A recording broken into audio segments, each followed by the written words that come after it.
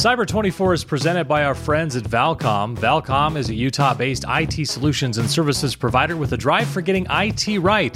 From ironclad security to computing and beyond, Valcom's 35 plus years means they have the experience and the expertise to help your business from desktop to the data center.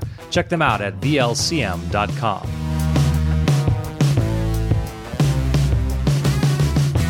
And welcome to the Cyber 24 podcast, the weekly pod dedicated to helping business and governmental leaders better understand the often intimidating topic of cybersecurity so you can make better decisions to keep your organization safe. My name is Marty Carpenter of Northbound Strategy, where we put thought leadership into action. And today we're talking with a cybersecurity thought leader, a woman named Laurie Salvel. She is the executive director of an organization called Cyber.org. Cyber.org essentially teaches students how to be safe online and, as a benefit, helps guide them into careers in the cyber security field. So we're going to talk to her about a project, well, first of all, her overall project at Cyber.org, and a couple of specific little projects that are part of that. One called Project Reach and one called Project Access. Both really interesting projects and very worthwhile. This is a really cool organization that I think our audience will really enjoy knowing more about. So without further ado, here's our conversation with Laurie Salvel. All right, Laurie, thanks so much for being with us today. I wonder if we could start by maybe giving our audience a little bit of background about you personally, your professional, your background professionally, and a little bit of an overview about cyber.org, if you would. Sure. So I like to always refer to myself as a teacher. I was in the classroom for over 12 years, started with kindergarten and moved my way up through elementary and middle school. So that's everything that I kind of tackle and look at. I always have that lens of like, how can we really help students? And what does it feel like to become a teacher? And how can we make things a little bit easier for teachers? Of course, because they have the hardest job out there. And so that's kind of where my viewpoint stands on everything. I'm also a lifelong learner, of course. And so even working on my PhD right now at Louisiana State University. And so just continuing that growth mindset always with everyone. Well, we'll say go Tigers to the LSU connection there. So we'll start with that. But that's really great. So I'm wondering, can you share what Cyber.org's role is in improving cybersecurity literacy and how the expansion of this K through 12 cybersecurity education is preparing students for careers in cybersecurity or just a life that's a little more secure online? Certainly. Our mission is to reach every K-12 student across the U.S. to really help them and prepare them for a future job in cybersecurity or in technology one day. We know that cybersecurity touches every profession. And so we try our best to prepare students to be really successful in the future and all students in rural areas and big cities. We have just such a variety here in our country and to really celebrate that variety, right? So currently we have more than 27,000 teachers across all 50 states using our resources. And we would always like to increase that number as we continue to expand and to grow and really try to impact all students through K-12. Yeah. Can you give me an idea of what are some of the things that you teach, say, and there's probably a range there, right? Kindergartners are not seniors in high school. So what are some of the things you maybe start with kindergartners who, maybe the ones who just, hey, mom, dad, can I use your iPad to play a game versus, you get into junior high and high school. I know I have kids that age and boy, that device is always in their hands. So what's kind of the things that you would start with and how does that change throughout the course of that progression through public school? Technology use does start in kindergarten now. And so if we're going to allow our students to get on technology, we have to prepare them to be safe and to understand what that technology is capable of. So like you said, a kindergarten lesson, one of them that comes to mind is having students think about who are they interacting with online. When we talk with kids, they know they're using a computer. And they feel like they're talking to other computers when they're playing all of these games and they're watching these avatars or these little cartoon characters come across their screen. And they feel like they're chatting with other computers most of the time. And this can be really kind of scary as an adult, thinking about that and thinking about who our kids could be talking to and to help students realize that they're not only talking to another computer, but they're talking to a person behind the other computer. And that avatar really tells them nothing about that person.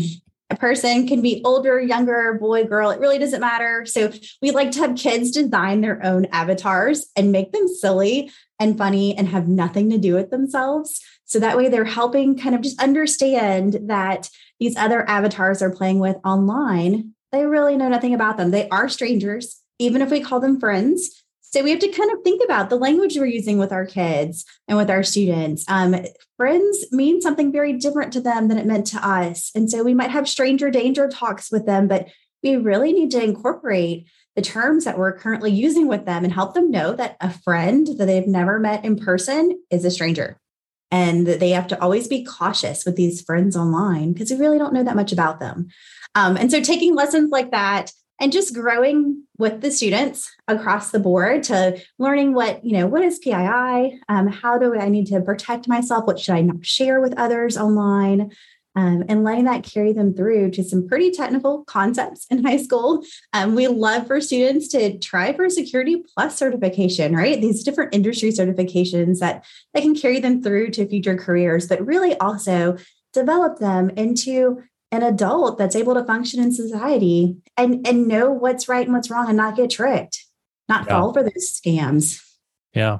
So it's a little bit different when you get up into the high school age, and that even leads into sort of some careers there, which is really interesting to me because obviously we have a big shortage nationwide, and certainly here in Utah where I'm based, and trying to find cybersecurity talent. I keep telling, I've got a fairly computer savvy high school freshman, and I keep telling him, like, look, whether you want to be in cybersecurity for the rest of your life or not, you should go get some certifications because you could probably make enough money right off the bat to pay for whatever else it is you might want to go do. He's 15, so does that really land home all the time? No, not necessarily. But I wonder if you could kind of touch on that a little bit about how building a stronger pipeline of cybersecurity talent through this program can help, the U.S. ultimately. I mean, the trickle down effect there is that it helps the U.S. reduce cyber attacks on our infrastructure.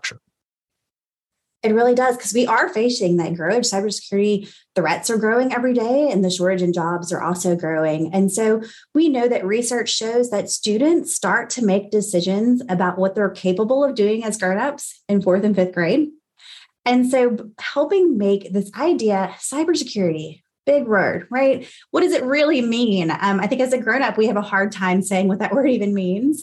And so helping students see what are those real jobs that they could fulfill one day. They know what a teacher looks like. They know what a doctor and a lawyer looks like. But what is a cybersecurity professional? If I'm an information systems analyst or whatever my job title might be, to help them to see real people doing those jobs is very, very important. And also helping tie fun lessons they're doing in class and pointing out what skills would be really useful as an adult in a cybersecurity field. So if I love cryptography and solving puzzles, right? What can I do with that skill in the cybersecurity field as I grow? So helping make this really mushy, gushy, hard terminology really mean something to them where they can concretely see it. We love going to elementary, middle school, and even high school career fairs where students are able to choose a career for a day, right? Maybe even dress up and talk about it to everybody and have them choose some of these cybersecurity careers. So by going to our website at cyber.org, you can look at some cartoon-based career profile cards that are some of these new jobs in cybersecurity. We're adding more every day because we know those positions are changing and growing every day. But to make this a little bit more concrete idea, to see which jobs do need a college degree, but which ones really don't. They just need some industry certifications. And there's also some that I can just be really good at technology and comfortable with it and feed right into other entry-level positions.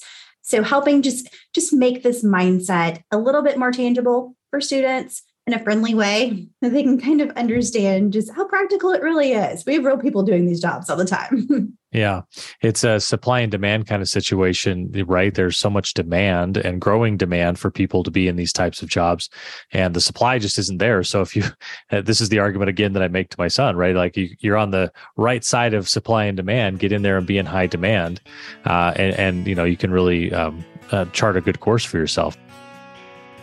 In an environment where IT staff struggles to keep up, most small to medium-sized businesses find themselves forced to react to security alerts rather than to proactively and preemptively manage threats and address potential vulnerabilities.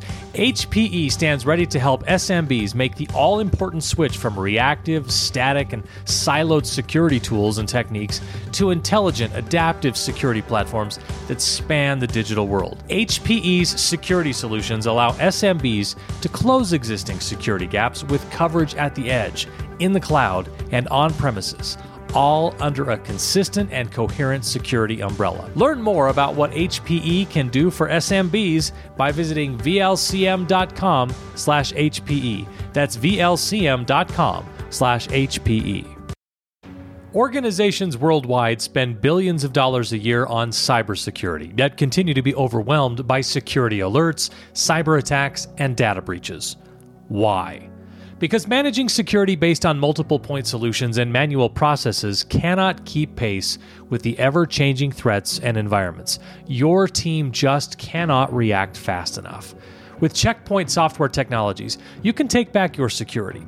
With Checkpoint Infinity, you can consolidate all your security functions in one place for stronger security. With a single console and one unified policy, you can manage all of your security, including your users, devices, data, applications, wherever they are. With Checkpoint Infinity, you can achieve the best security against both known and unknown threats across all networks, cloud, and mobile devices, all managed centrally, enabling IT to tackle targeted campaigns in real time and ensure business continuity. Learn more about consolidating your security solutions with Checkpoint by visiting vlcm.com/checkpoint.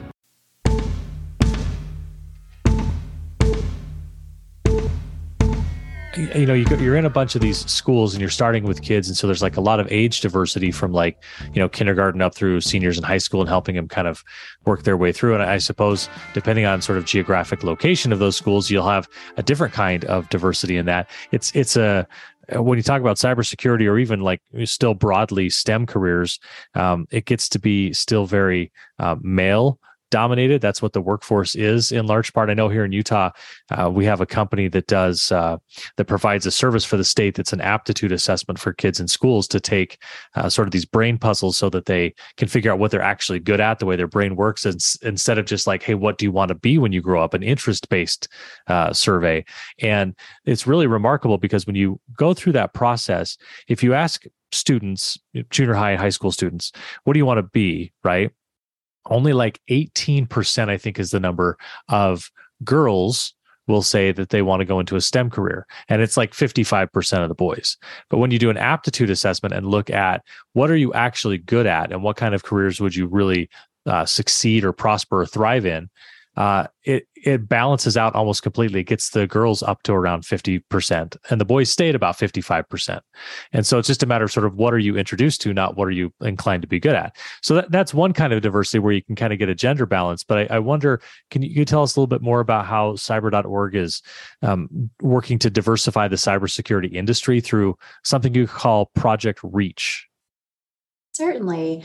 So it is very important for us. We know that with these threats becoming more and more difficult to solve, we have to have a team of individuals that have diverse backgrounds and a diverse set of skills in order to tackle some of these challenges. And so with Project Reach, that stands for Realizing Equitable Access to Cybersecurity, especially in high school. We're able to work with universities and colleges, especially minority serving institutes, to help students who come from local high schools around these universities see themselves as a part of this college campus. It's made possible by CISA's CTAP grant, and it really aims to recruit a diverse body of K-12 students to pursue those undergraduate cybersecurity degrees. So what we're able to do is take these students. I'll never forget the first little batch of high school students, and we brought them to Grambling State University, for example, and let them see a college campus. Many of them had never left their little hometown before, never been on a college campus. They got to meet with the dean there and talk about what it would be like to go to school, see teachers, see other people like them walking around campus, and help them through the financial aid process. We know that's not always a friendly process. And really just give them any skill we possibly, just remove all those barriers to allow them to proceed through a cybersecurity career. So helping the high schools develop some courses that will lead into those skills. And so the students feel like they're very prepared and they know that they're able to do a lot of the cybersecurity work as they feed into these programs. But it's important for them to see people like them going to school, being successful, entering in those degrees. And so we bring a lot of speakers into the high schools, that people who have these jobs, to talk about what it's like, and help them to see that they really can. No matter what people have told them in the past, they can. And we're there to help remove, like we said, any of those barriers that we possibly can think of that might be holding them back as we guide them through. So right now we are in 11 HBCUs across the US doing this work and kind of recruiting these high school students. We are also looking to expand this project this year, because it's not just about that one type of minority serving institute, right? It's a full diverse workforce. And so we're hoping to expand to HSIs, which is Hispanic Serving Institutes. And we're also looking at some tribal schools and just finding all of those ways that we can help increase the diversity in cybersecurity. But also, with so many jobs open, we need a lot of different kinds of people to fill those jobs. Yeah. Not one size fits all at all whatsoever. And so it's important as a part of cyber.org that we're really thinking about all of those reasons why people are not going into cybersecurity and what can we do to help tear those walls down.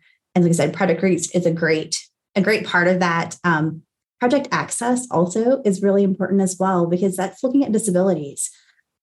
We all know we have strengths and weaknesses as people. And I might be really weak, or I might actually have a full disability in one area, but we're working to help people see that though I might be, maybe I'm blind or maybe I'm hearing impaired, I still have a way into cybersecurity. So helping show them what jobs they can be very good at. And with that program too, also adding neurodiversity. Like you said, students learn differently. We all learn differently. And so looking at helping empower teachers and helping students see where their strengths are.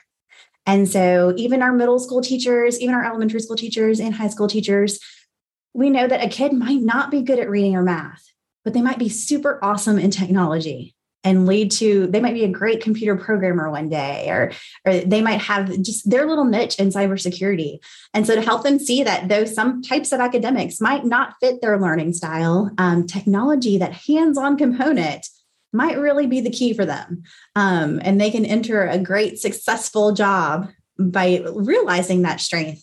And having people talk positively to them about the fact that they can do it. If they just don't give up, they can keep trying. And so we're really trying to make this just an underlying mission, and everything that we do at Cyber.org is to help people see their way into this, what piece fits with them and what really might resonate with them in the future. Yeah. How long have you had this program, cyber.org, and then, the offshoot programs, Project Reach, Project Access? But how long have you been in schools? And I ask mostly because, have you been able to see someone kind of go from kindergarten through 12th grade yet to see like the progress? And maybe you could just share with me a story or two of some kids who you've seen really progress through this. Sure. We have been around for about 10 years. We were first, our name wasn't always cyber.org. We were NYSERC before, which was a really long acronym. We transitioned over because of that. We started working with high school students though, so not with elementary. So if we would have started at the bottom and worked our way up, we would have students that have been with us the whole time. But unfortunately, we are just now kind of branching down more and more. We do have students that have been with us through middle school and high school though, as they're going through. We do have couple of different research studies that we've done that does show this success, that these students really are staying with it. And they are entering into colleges and universities and getting cybersecurity degrees or getting those industry certifications and going right into the workforce. And we know it's not always necessary to go through the different universities.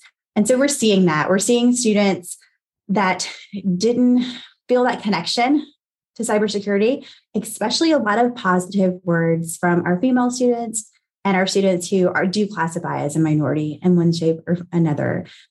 They're being empowered because they're finally seeing people like them be successful in this. And I think that was a big part of the missing key before. Like you said, stereotypically, when I thought of a computer programmer or someone working in cybersecurity, I had a very definite person in my mind. And like for myself, that wouldn't be me. But as we're able to show them people that do look like them, that have some of the same skill sets, but some of the same like favorite food and favorite games, and these are real people, I think they're able to trust the process more and realize that we're not talking about something that's science fiction anymore. We're talking about real jobs that have some cool technology components that they're able to do and get into. A big piece of this also, I think, has been our CyberOrg range. So we have a cyber range now that's available to all K-12 students across the U.S. at absolutely no cost, thanks to our funding from CISA. And so they're able to actually practice some of these cybersecurity skills and see what it looks like if someone, like if I click that link, what actually happens on the bad actor, malicious actor side of the house, to see that when you typed in your credentials, like they see it on their screen. And this is what it looks like. This is why people tell me to make a longer password, and how, I can watch maybe somebody run Jack the Ripper and see how fast my password falls. Mm-hmm. And help them to understand the concreteness behind it. Because then all of a sudden you go from someone just telling you not to do something to understanding why you're not supposed to do it. And there's so much more power behind that. When kids are able to see the why and actually do it themselves and experience it themselves, you've just opened up a whole nother realm for them. So by providing a cyber range that keeps them safe and secure, it's sandboxed, it's enclosed, and it resets itself and refreshes itself so they cannot break it. And if they do, it's going to refresh to allow them to practice these real skills. So we are helping move cybersecurity from a lot of definitions, a lot of terms, a lot of facts they have to read and memorize, to more of the hands-on application side of the house, to experience it, to see it, to try it out. That is just always been a big part of who CyberOrg has been. We know and we believe that by allowing students to do and to experience, they're going to go so much further. They're never going to forget these experiences, where they will forget what they read in the textbook. Yeah. So allowing them to experience it has been just so important as a part of who we've been and how we've grown through the years with our students. That's really great. If people want to find out more, obviously the name is very helpful. Cyber.org is where they can find you on the web. But where else can they follow along or get more information? Or for anyone who might be interested in sponsoring or anything like that, how would they follow you or reach out? Sure. We are at cyber.org. And so that is our website address. Also, you can follow us on Facebook, Twitter, Instagram, cyber.org. Sometimes we actually have to spell out DOT because it doesn't accept that dot there. But definitely, or follow me, Lori Salvel, on the different social threads. Awesome. Lori, thanks so much for all the work you're doing on this and for helping our audience know a little bit more about it. And best of luck to you in the future. I think this is a really worthwhile program that you're spearheading here. So thanks for all you're doing. Thank you. That'll do it for this episode. I want to thank our sponsors at Valcom. At Valcom, you get much more than a dedicated IT retailer. They become an extension of your IT team. Whether you're a startup or an enterprise, Valcom has the technical sales and engineering expertise to make your business more effective and more productive. Check them out at VLCM.com. That's VLCM.com. Special thanks as well to our supporting partners, the Utah Division of Technology Services, the Kem C. Gardner Policy Institute, the Utah Attorney General's Office, the Utah Department of Public Safety, and our friends at Secuvant. A reminder, you can follow us on Twitter at cyber24_, or you can hit us up on Facebook as well. We want to hear from you in either place to let us know what you think, or if you have a topic you'd like to hear us discuss on a future episode. You can also rate and review the podcast on Apple Podcasts. We love those 5-star ratings. Thanks, everyone. Have a great week and stay safe online.